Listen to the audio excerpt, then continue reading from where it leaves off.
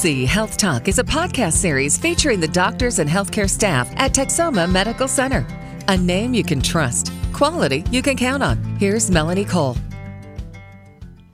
If you believe you're having a heart attack, call 911.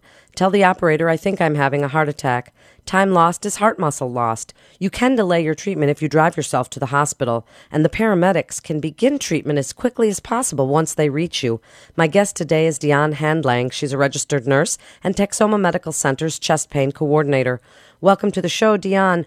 People experience chest pain for many different reasons: stress, anxiety, gas. When do you concern yourself with chest pain? When do you know it's something that you need to be concerned about? You need to be concerned about chest pain whenever it progressively gets worse. It doesn't get any better. When it's accompanied with other symptoms such as a feeling of fullness or jaw pain, excessive fatigue, nausea, shortness of breath.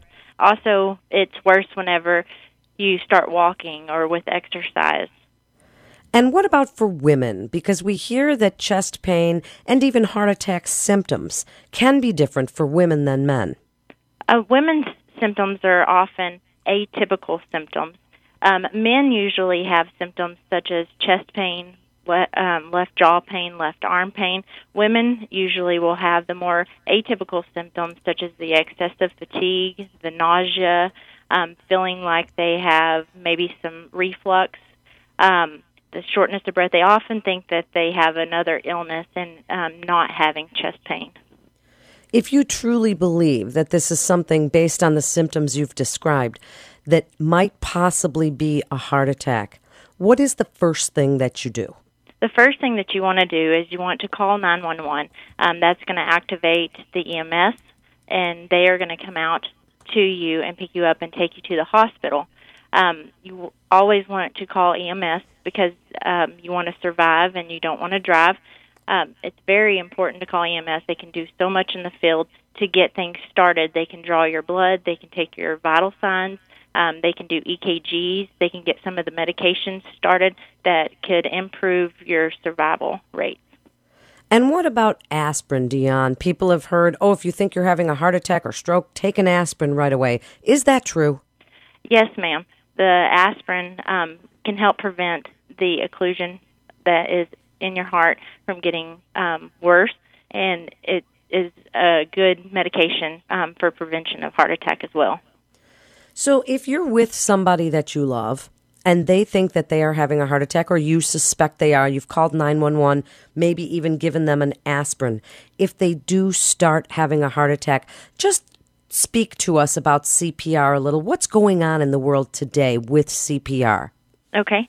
So if someone you know, from teenager to adult, suddenly collapses from cardiac arrest, which would be if you fell and you were unresponsive, and most often that's caused by a cardiac issue, you would start hands-only CPR. Hands-only CPR is a type of CPR that does not involve mouth-to-mouth.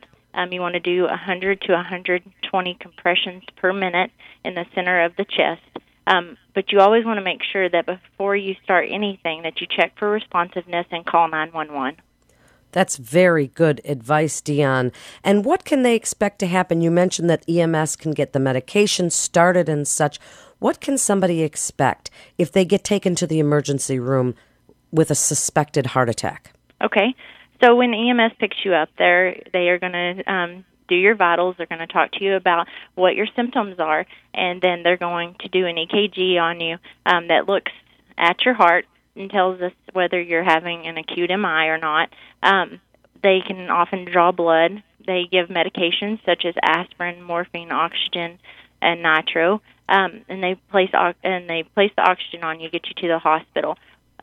The EMS is able to alert the hospital if you are having an acute heart attack, and that way the hospital is able to get the people there needed to open the occlusion in your heart. Is a heart attack something that can cause long-term disability? Yes, ma'am. A lot of times you see people who wait, and so the damage is already done to their heart, and they can have long-term effects such as congestive heart failure. They have permanent damage to the heart, that heart muscle. Anytime that you have a heart attack and it's occlusion to the coronary artery, that part of the heart muscle will die if it does not get reestablished blood flow to it.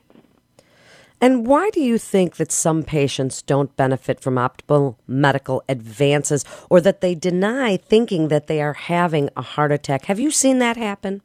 Yes, ma'am. There's so many times that people think that they have the flu, or they have pneumonia. The symptoms such as feeling of fullness, anxiety, nausea, back pain, shortness of breath, these are things that are often associated with so many other illnesses.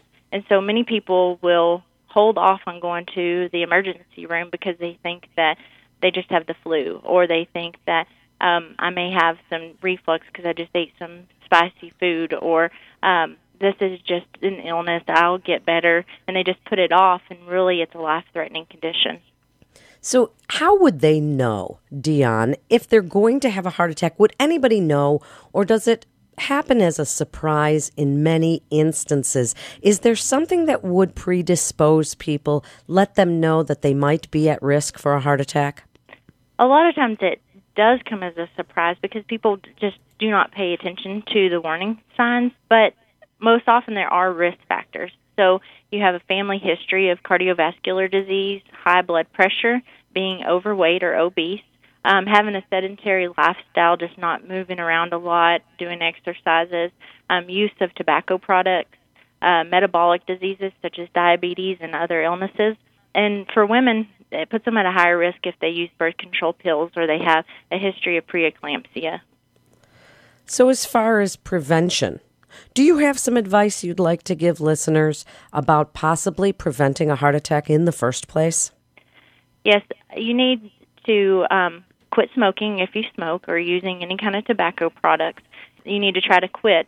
There are several ways of learning to stop smoking out there today. You need to decrease your stress, whether it's at work or in the home. Find ways to do stress management. A family history is hard because there's no way to change your family history, but you need to realize that if you have a family history and you're overweight, try to exercise and get to a normal weight. If you have high blood pressure, you need to go to your family physician and try to get your blood pressure under control, and just know the warning signs and know the signs and symptoms so that if you have them, you can get immediate care.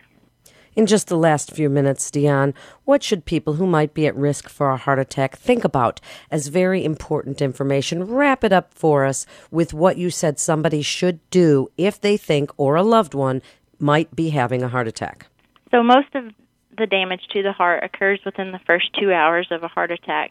So knowing the early signs and symptoms and being aware that that could potentially be a heart attack and not waiting to call 911 is the most important thing that I can say, because it really is going to save someone's life. And why should they come to Texoma Medical Center for their care? Texoma Medical Center is an accredited facility with the Society of Cardiovascular Patient Care. This is just a accredited body that comes in and surveys the hospital to make sure that we are meeting all the standards to best take care of a heart attack patient. Thank you so much for being with us today. You're listening to TMC Health Talk with Texoma Medical Center. For more information, you can go to texomamedicalcenter.net. That's texomamedicalcenter.net. Physicians are independent practitioners who are not employees or agents of Texoma Medical Center. The hospital shall not be liable for actions or treatments provided by physicians. This is Melanie Cole. Thanks so much for listening.